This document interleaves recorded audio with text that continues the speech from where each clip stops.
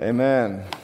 If you would please turn with me in your copy of the Word of God to the book of Amos in chapter 9, the last chapter of Amos. We're going to be starting a new sermon series next week on the assumption that I finish our sermon this evening.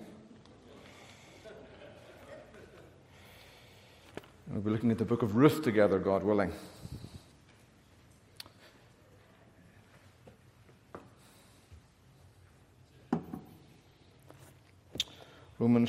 Amos chapter 9, With the Word of God open, we pray. Let's pray and ask God's blessing. Father in heaven, we stand before this awesome picture of your judgment and of your grace. And we ask you, Father, that you would come down, rend the heavens and come down, O God, not in judgment upon this place, though we deserve it, and richly so, but in grace, because Christ deserves it, and richly so. Meet us, O God, at the point of our need, and lift up the light of your shining face upon us, for Christ's sake. Save the lost, restore the backslider, and build us all up in faith, hope, and love. For Jesus' sake we pray. Amen. I saw the Lord standing beside the altar, and he said, "Strike the capitals until the thresholds shake, and shatter them on the heads of all the people. And those who are left of them I will kill with the sword. Not one of them shall flee away, not one of them shall escape. If they dig into Sheol, from there shall my hand take them. If they climb up to heaven, from there I will bring them down. If they hide themselves on the top of Carmel, one of the pagan mountains, from there I will search them out and take them. And if they hide from my sight at the bottom of the sea, there I will command the serpent, and it shall bite them. And if they go into captivity before their enemies, there I will command the sword, and it shall kill them. And I will fix my eyes upon them for evil and not for good. The Lord of hosts, he who touches the earth and it melts, and all who dwell in it mourn, and all of it rises like the Nile and sinks again like the Nile of Egypt, who builds his upper chambers in the heavens and founds its vault upon the earth, who calls for the waters of the sea and pours them out upon the surface of the earth. The Lord is his name. Are you not like the Cushites to me, O people of Israel, declares the Lord? Did I not bring up Israel from the land of Egypt, and the Philistines from Caphtor, and the Syrians from Kir? Behold, the eyes of the Lord are upon the sinful kingdom, and I will destroy it from the surface of the ground, except that I will not utterly destroy the house of Jacob, declares the Lord. For behold, I will command and shake the house of Israel among all the nations, as one shakes with a sieve, but no pebble shall fall to the ground. All the sinners of my people shall die by the sword, who say, disaster shall not overtake or meet us. In that day I will raise up the booth of David that has fallen and repair its breaches, and raise up its ruins and rebuild it as in the days of old, that they may possess the remnant of Edom and all the nations who are called by my name, declares the Lord, who does this. Behold, the days are coming, declares the Lord, when the plowman shall overtake the reaper and the treader of grapes, him who sows the seed. The mountains shall drip sweet wine, and all the hills shall flow with it. I will restore the fortunes of my people Israel, and they shall rebuild the ruined cities and inhabit them. They shall plant vineyards and drink their wine, and they shall make gardens and eat their fruit. I will plant them on their land, and they shall never again be uprooted out of the land that I have given, says the Lord your God. Amen. The grass withers and the flower falls off, but the word of God endures forever. Well, you don't think much about tornadoes living in the UK, because they really rarely, if ever, happen there. I think there's been 1 or 2 F1 tornadoes in the UK, but that's about the height of it. But coming to America and experiencing the thunderstorms in America, which are rather more powerful, especially in the south than back in the more temperate UK, one began to realize something a little bit more of the power of God. I remember whenever we were in Mississippi, and Hannah was, only a couple of years old when we first got there. We would do the who made you, God, who made the sea, God, who made the heavens, God. And then one day there was this huge thunderstorm rolled in early in our time in Jackson, and there was this massive clap of thunder broke overhead, and the whole house shook. And I said to Hannah, who made the thunder, Hannah? And she goes, I don't know. And I said, God. And she went, wow. It was like totally blew her mind that God would make something as awesome as thunder. Well, likewise, the whole tornado thing, it can be a bit scary. You go from the F1, fairly significant breeze in comparison to the F5, but you go through the Fujitsu scale and you get through to the F5, and you have what the meteorologists call the finger of God. Technically, it's possible for an F6, but it's never happened in the world. Once almost got to an F6 in Kansas. And I remember hearing a recording of the alert that went out over the weather radio. Normally it says there's a tornado coming your way. Basically, take shelter in the lower part of your basement or whatever in an inner room. And this tornado was a mile wide, F5, verging on F6. And the announcer said, if you're in the path of this tornado, flee for your lives or you'll not survive. A mile wide of just complete devastation. Sucking the concrete off the ground as it moved across the road. Well, in chapter 9, we meet a similar description of the coming judgment of God. But there's nowhere to flee. It's quite simply inescapable. If you look at chapter 9, it falls into two unequal sections. Unequal in length and also unequal in significance. The first larger portion of the chapter deals with the threat of an inescapable massacre. And then at the end of the chapter, we find the surprising story of inescapable mercy. Inescapable massacre, inescapable mercy, and as time permits, we'll work our way through both parts of the passage. First of all, inescapable massacre. You see that there from verse 4, really all the way down to verse 10. Inescapable massacre. And it's both visual and verbal in import. It begins with a visual vision. I saw the Lord standing by the altar. Now, the altar in question, of course, is the altar at Bethel, that perverted altar made by Jeroboam I, shortly after 931 BC. I think I said 926 this morning. 931 was whenever Rehoboam split the nation through his incompetence, and Jeroboam took the northern kingdom. And you remember at that time, he was faced with a problem. He had most of the people, the northern 10 tribes, and most of the land, but he didn't have the temple. And he's kind of nervous. God promised him, trust me, follow me, I'll raise up for you a lasting name, and so forth and so on. But Jeroboam didn't believe God, and he was worried that his people making that constant trek through the year to the feasts in Jerusalem would begin to realize the allure of the Davidic kingdom and all of the promises God made to David. And so to contradict that, he made his own kingly altar in Bethel and also in Dan, these two Bethels. And there he put a new god, these two bulls. And though he gave them the same name, this is Jehovah, but he was the priest, he was the king, and he was controlling the ceremonies. And you remember God sent a prophet and cursed the altar. And as Jeroboam pointed his finger and told his men to seize the prophet, God caused his arm to wither, at which point Jeroboam said, belay that order, and the rest, as they say, is history. Well, that was 931, so we're fast-forwarding 200 years now to the time of Amos. Northern Israel is completely apostatized from God, and they're facing the judgment. And in the past, God showed Amos, this is what the Lord showed me.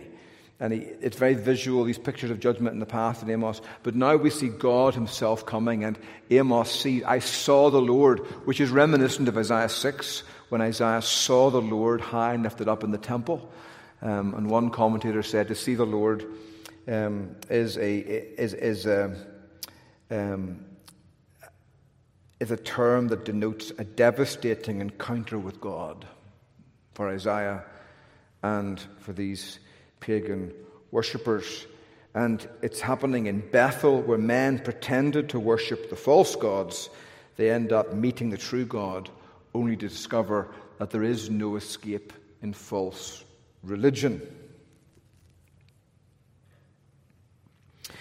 And it's devastating, right? God unleashes this earthquake, and from the top to the bottom, this pagan shrine is shaken and it collapses on these people. It falls down on the heads of everyone inside.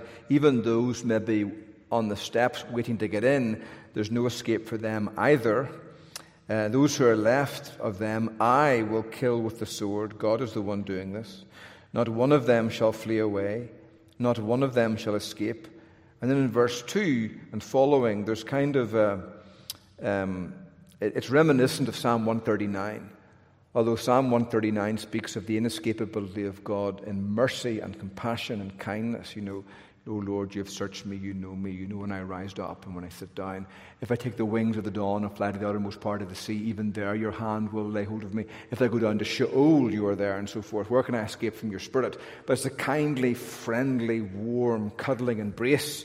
This is not quite the picture that Amos is conjuring up for us. If they dig into Sheol, from there my hand shall take them. If they climb up to heaven, from there I will bring them down. If they hide themselves on the top of Carmel, which was a tall mountain in the north of Israel, where the pagans believed Baal was especially present, kind of nearer to him geographically. And even there, where your God's power is strongest, Amos is saying, there'll be no escape from the true God. From there I will search them out and take them. And if they hide from my sight at the bottom of the sea, so going down to the Marianas Trench, 31,560 feet, I think, in and around that, 7 miles down, as far down as the planes fly up in the heavens, even there I will command the serpent, and it shall bite them. And even if they go into captivity before their enemies, which they did when the Assyrians took them off, even there I will command the sword, and it shall kill them. And I will fix my eyes upon them for evil and not for good. The vision is both visual and it's verbal. The second part I just read, God is saying, He said, strike the capitals, and so forth. So you have the vision at the start and the verbs are the words. But the weight, as always, is in the word. Just what we hear is most tremendous, not just what we see. And notice Amos doesn't describe God. He doesn't say, I saw the Lord, and this really looked like. Painters, grab your pen and your brush.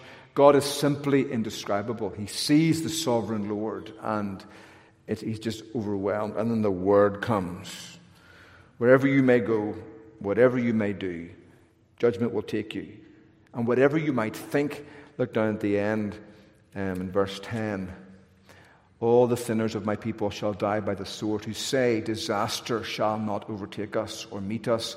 These are presumptuous sinners who are quite confident God is not about to judge them. After all, they're the people of God. They're Abraham's children. They're trusting in the covenant without familiarity and faith in the God of the covenant. So why can't you escape judgment, you might say to me? And Amos says, well, it's quite simple. You can't escape judgment because you can't escape God. And he has the third of 3 doxologies in the book of Amos, verse 5 and 6.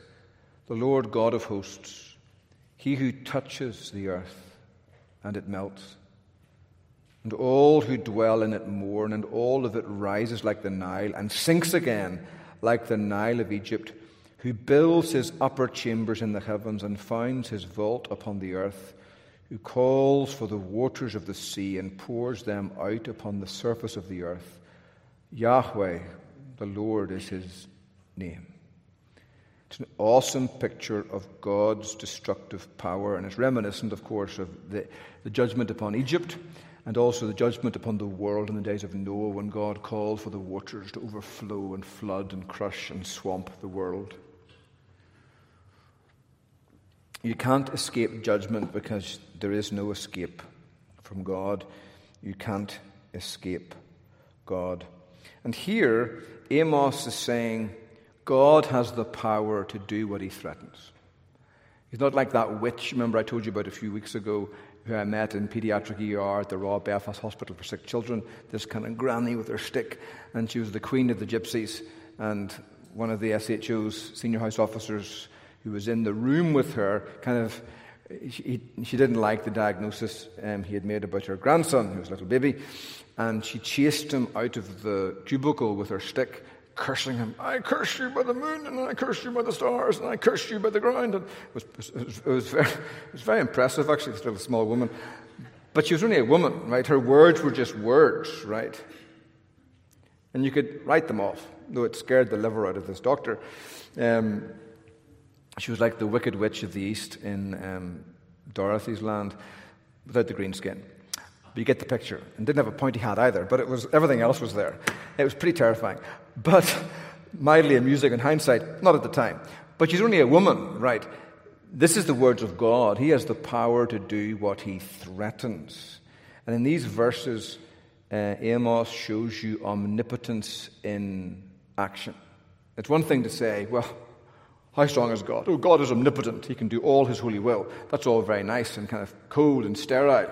But here we see him come and touching the earth, and the earth melts, and overthrowing the oceans in a huge tsunami of judgment, and causing the waters of the Nile to boil, and building his chambers in the upper reaches of the cosmos. It's an awesome picture of omnipotence in action. It's one thing to say God is omnipotent, but Amos is turning the ear into an eye, and he's showing you omnipotence in action.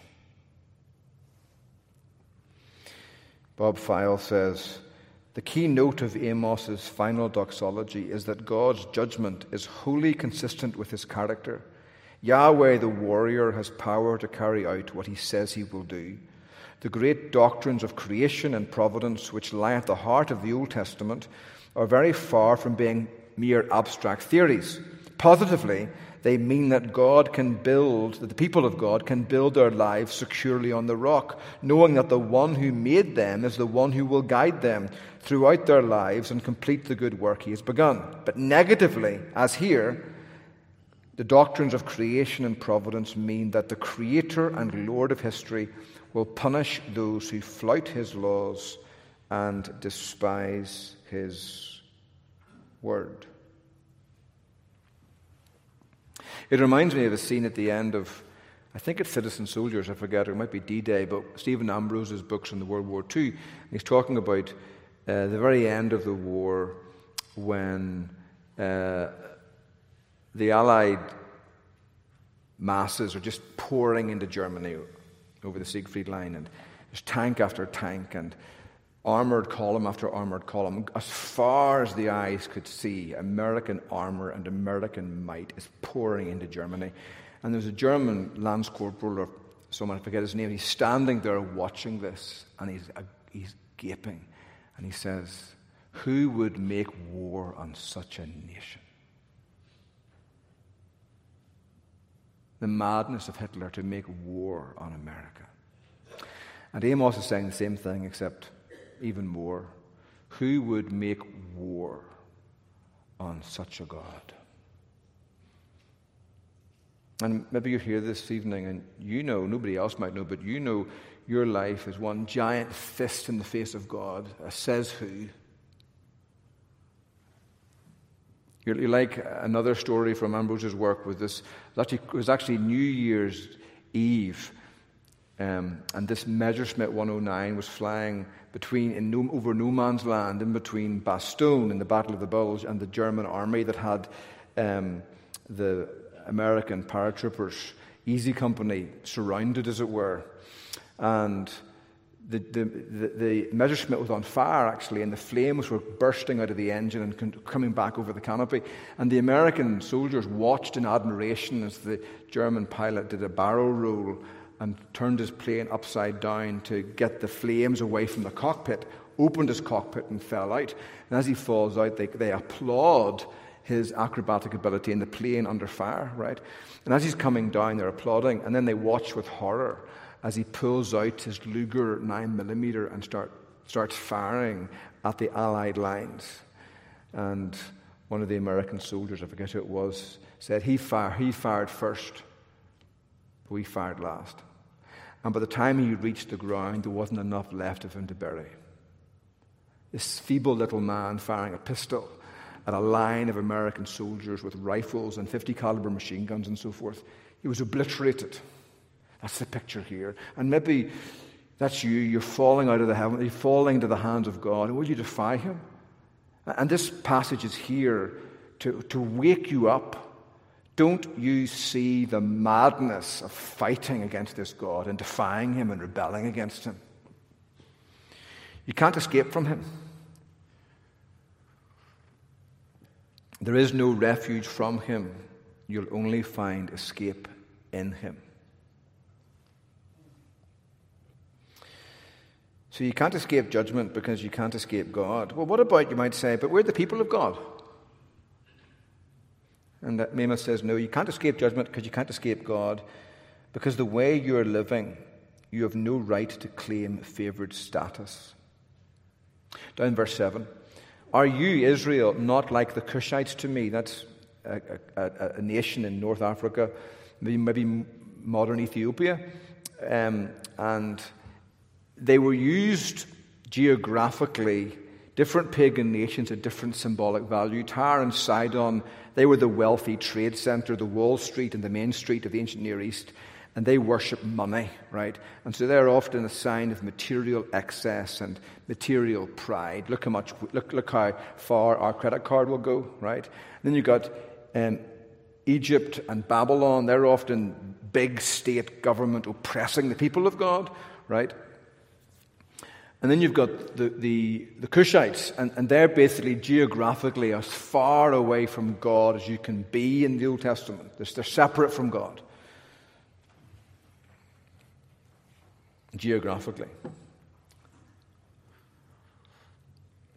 Are you not like the Cushites to me, O people of Israel, declares the Lord? Now, you might think that what some liberal commentators will say here, that God is essentially divorcing Israel. He's saying, you're no longer my special people. I don't think that's what's happening here. What God is saying to them is, listen, in what sense are you like the Cushites? Well, I'll tell you. Did I not bring up Israel from the land of Egypt? You had your migration story. And I also brought the Philistines up from Caphtor and the Syrians from Kir. Right? He's saying every nation has its migration story. But your migration story only has meaning as you walk in fellowship with the God who brought you out of Egypt to worship him and obey him. Right? And if you take that out of the story, your migration story is no different from anybody else's. If you take out the meaning of the Exodus, you just become yet another nation. I move from one place to another. Right? It's a little bit like, I think it's Mateer talks about, the pop song, and man shall live forevermore because of Christmas Day, right? And the carol, or the pop song, I think Boney M sang it back in the UK. But anyway, man shall live forevermore because of Christmas Day, right? And our culture sings that, right? And we celebrate Christmas. But Christmas is just a date in the calendar. If you haven't got Christ in your heart, Christmas is worse than nothing for you because the meaning of it has been sucked out of your life.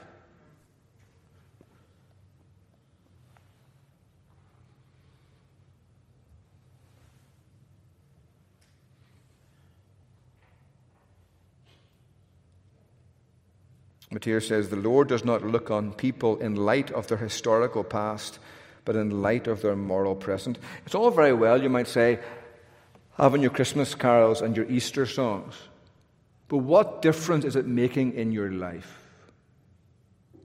The Muslims have their special dates, and the Hindus have their special dates, and the Jews have their special dates, and the Christians have their special dates. But if there's no spiritual redemption, no new birth, no repentance, no faith, your special dates are no more meaningful than any pagan nation's special dates. That's the point Amos is making. He's not cutting Israel off. You make that clear later in the passage. He's just saying your spiritual history won't make up for the lack of a spiritual life in the present. Yesterday's grace is a day late, you might say. Behold, the eyes of the Lord are upon the sinful kingdom, and I will destroy it from the ground, from the surface of the ground, except that I will not utterly destroy the house of Jacob, declares the Lord. More about that in a second. For behold, I will command and shake the house of Israel among all the nations, as one shakes with a sieve, but no pebble shall fall to the earth. All the sinners of my people shall die by the sword, who say, disaster shall not overtake or meet us. And so what God is saying here, he's coming to sift his people. A sieve is an instrument of discrimination, right? And there's two ways you can take the verse in Hebrew. You can say, as it's written in the ESV, for behold, I will command and shake the house of Israel among all the nations, as one shakes with a sieve. But no pebble shall fall to the earth. Right? In that sense, God is shaking the dirt out of the sieve and gathering the pebbles. So the sieve, the holes aren't big enough for the pebbles to fall through, and only the dirt falls through, and he sifts it, right? And all the dirt, all the sand falls through, and you're left with pebbles, maybe for your yard, right? But they're precious, right? That's one picture. The other picture is that God is sifting the unfruitful stones from the soil and using the sieve to keep the pebbles and allow all the soil to fall through. It doesn't really matter. The Hebrew can go both ways, and commentators spend a lot of ink talking about it. But the point is, God is sifting his people. And the question is, what's he sifting from the people? He's sifting those who are entirely presumptuous. All sinners of my people shall die by the sword, who say, disaster shall not overtake or meet us. Notice, he's not saying, I'm going to kill all the sinners in my people. Then we're all done for. No, he's saying, I'm going to kill all the sinners who say, disaster will not befall us. These are people who trust in the outward trappings of religion. They have the right name for God. They have the right fundamental idea. You bring sacrifices to God to kind of worship him and so forth and so on. They have the right geography. They go to Bethel. After all, Jacob went to Bethel, right? So there's so much orthodoxy about what they do. They're like Christians coming to church and have all the right names. They sing all the right hymns, sing all the right psalms. They even have the right confession of faith, the Apostles' Creed, Nicene Creed, even the Westminster Confession of Faith. But trusting in all that, absent a true and vibrant and living faith in the God of the covenant, doesn't amount to a hill of beans. And one of the signs of such a person is they live with a carnal security. God's not going to judge me. I'm a Presbyterian, for crying out loud, right?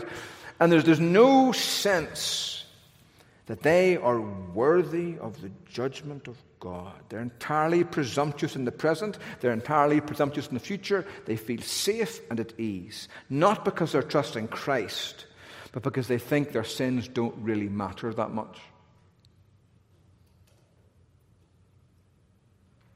And so many preachers preach to the people that way. You've heard the story before, I've mentioned it before, but of Lloyd Jones preaching in America, and he's preaching in these big churches, and there was one time he got out of the pulpit, went down to the back door, as we do after the sermon, and this woman goes out. She was very finely dressed, and the minister said, she's a big giver. In other words, be nice to her, right? And she walks up to Lloyd Jones and says, you're the first minister who ever spoke to me as if I was a sinner. And the minister's going, gulp. There goes that tithe. And then she says, I'll be back tonight.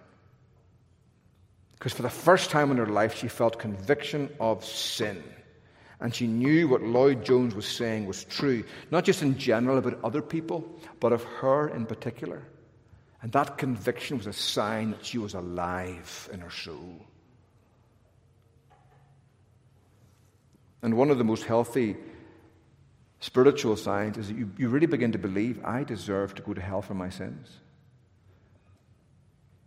And that fear that nags us all and should nag us much more than it does is the very fear God designs to lead us to Christ. And when that fear is absent, no spiritual life is present. If you're here this evening and your sin never bothers you, you think, sure, nobody's perfect. You're never concerned about your sin, never convicted about your sin. I can't imagine you are alive in your soul. And God says in Amos, it's those very people who are secure in self-righteousness that I will sift and drive from my people.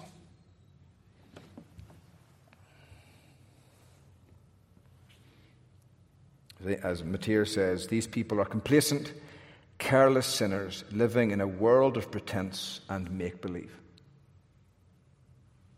Sin is a serious reality.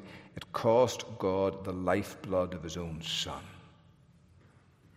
If it's not serious in your mind, if it doesn't weigh heavily upon your soul, you're living in a fantasy world of make-believe. The only way that God can save you to heaven is by sending his precious Jesus to hell. So inescapable judgment.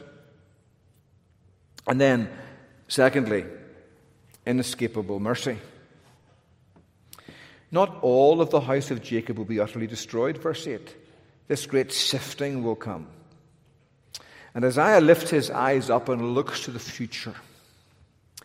In that day, speaking of a future day, a final day of judgment and revelation, in that day I will raise up the booth of David that is fallen and repair its breaches and raise up its ruins and rebuild it as in the days of old.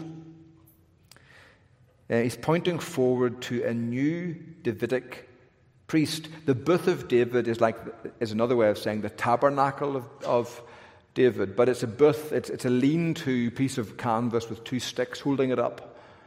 It's flimsy. The booth of David is all but fallen down. All that's left of the temple is a little booth, two sticks, and a lean-to roof, you might say. It's very unimpressive, but it's connected to David. Now remember, Amos is preaching to the northern 10 tribes who have forsaken Rehoboam and the Davidic line. And he is reminding them there is no salvation except through David. If you want to be saved, you've got to go south and get the right king. That's pretty dangerous. That'd be like a prophet from Ukraine going to Moscow and saying, you've got to go to Ukraine. Putin won't do you any good. You wouldn't live very long if you're saying that in Moscow, I don't think. In that day, I will raise up the booth. It's reminiscent, though, of the tabernacle, the tent that God led people through the wilderness. But this tabernacle belongs to David the king. So there's a marriage here of both the priestly work of Moses and Aaron and the kingly work of David. There's already a sense here that the coming Messiah is going to merge priestly and kingly and, of course, prophetic anointed roles, which had never happened before safely. But this booth has fallen down. God is going to repair it and rebuild it. Why? Verse 12, that they may possess the remnant of Edom and all the nations who are called by my name, declares the Lord who does this. Notice again, this is God's work. He's the one who does it, and he does it because he said it. So it's a verbal pronouncement here of God. God's words are certain. And this term, possessing the remnant of Edom, that's interesting. Edom, of course, is Esau, Jacob's brother, who are fighting. And Edom are a picture of often used nationally, like in Obadiah, as a nation at war with God. And beyond them, they're a little picture of the whole world at war with God. And because they're at war with God, they were also at war with Jacob. So you've got Jacob mentioned earlier in verse 8, and Edom here mentioned in verse 12. The two old brothers are still fighting, as it were. But Jacob's line will possess Edom. That's a verb of conquest. But Edom isn't destroyed. It's incorporated, it's assimilated, that they may possess the remnant of Edom and all the nations who are called by my name. In other words, Edom takes its place as one of the other pagan nations who are now called by the name of Yahweh. This is the kingdom of God spreading through every nation, tribe, and tongue and conquering them. One of the reasons, I think, why we build our pulpits in the shape of chariots, because Christ rides triumphant over pagan nations, riding through the preaching of the gospel. Now, the upshot of all this is not just the end of the old hatred dividing men from men and men from God, but it also brings the end of the curse. And there'll be prosperity. Behold, the days are coming, declares the Lord, when the plowman shall overtake the reaper, and the treader of grapes him who sows the seed. And the mountains shall drip sweet wine, and all the hills shall flow with it. The harvest will come so thick and so fast that the guy sowing the seed for next year's harvest will be next year's harvest will be overtaken by the man coming to reap it, is the idea.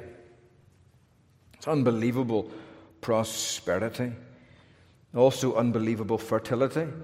I will restore the fortunes of my people Israel, and they shall rebuild the ruined cities and inhabit them. They shall plant vineyards and drink their wine, and they shall make gardens and eat their fruit.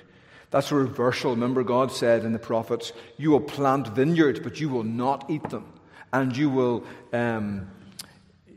make gardens, but shall not harvest their fruit. But here is a direct reversal of that curse. You will plant and you will eat. You'll have the joy of fulfillment. It's a wonderful thing to begin a yard project and see it through to completion. See the wilderness conquered. Praise God. But in eternity, what will it not be when every plant you plant blooms? I planted 7 ornamental grasses, and 6 of them are doing really well, and one of them is doing his best to die at the moment, despite my efforts to water it. That'll not happen in the new heavens and the new earth. Everything we put our hands to will prosper. It's like nowadays, the definition of a weed is a plant that's easy to grow and hard to kill. And the definition of a plant is a plant that's hard to grow and easy to kill. But in heaven, it'll be the reverse. Everything we plant will grow, and there'll be no weeds or thorns or thistles to infect the ground.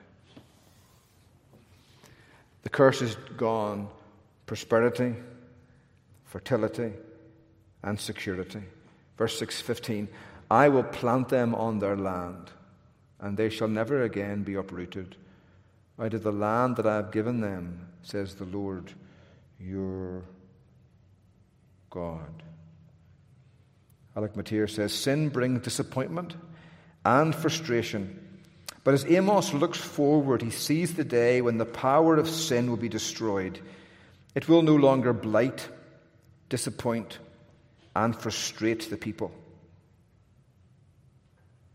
In 5 verse 11,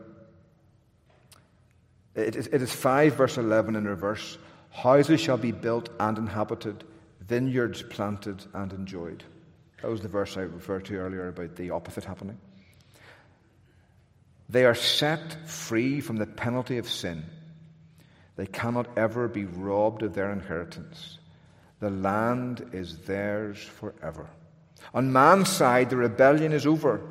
On God's side, there has been a great reconciliation, and the whole creation is liberated, and its energies pent up for the centuries during which sin abounded and death reigned. Its energies now explode in one triumphant burgeoning as nature hastens to lay its tribute at the feet of him whose right it is to reign. And the curse is gone. Eden is restored. So you have this wonderful picture at the end of the book of Amos.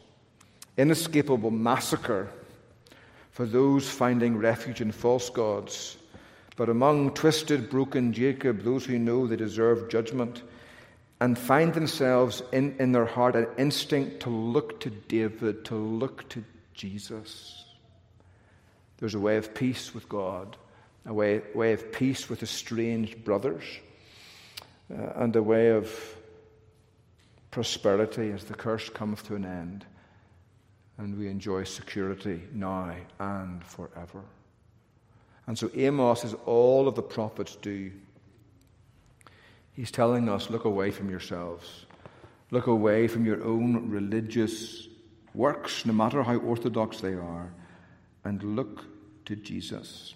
At times he can seem very unimpressive, like a booth in a vineyard, a stump of Jesse in Isaiah 11. But there's life in him, and there's only life in him, and there's light in him that eternity shall not extinguish. Look to Jesus. Come to him. We deserve inescapable judgment, massacre. But if we look to Jesus, we'll find inescapable mercy. It's like this morning's text. It seems too good to be true. You can't mess this up. But if you're looking to Jesus, you can't. If grace is lifting you and pulling you up to Jesus, and you're looking to him and away from yourselves, you are safe. Your sin cannot erode it. Your failure cannot frustrate it. And your filthiness cannot defile it. You're safe in Jesus. Safe now and safe forever. God could no more damn you than re-damn Jesus.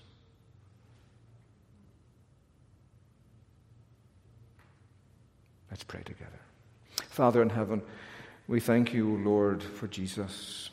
Without him, we would be like condemned men on death row, waiting for the sentence of hell. And we thank you, O God, that although contrary to the hope of so many Americans, we cannot be justified by death.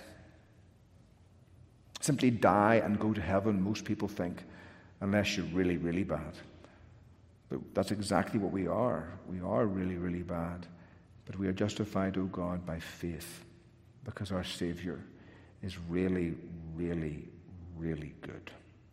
And so as great sinners this evening, O God, we run and thrust ourselves into the arms of an all-sufficient Savior. Where else can we go? He alone has the words of everlasting life. In his name we pray. Amen.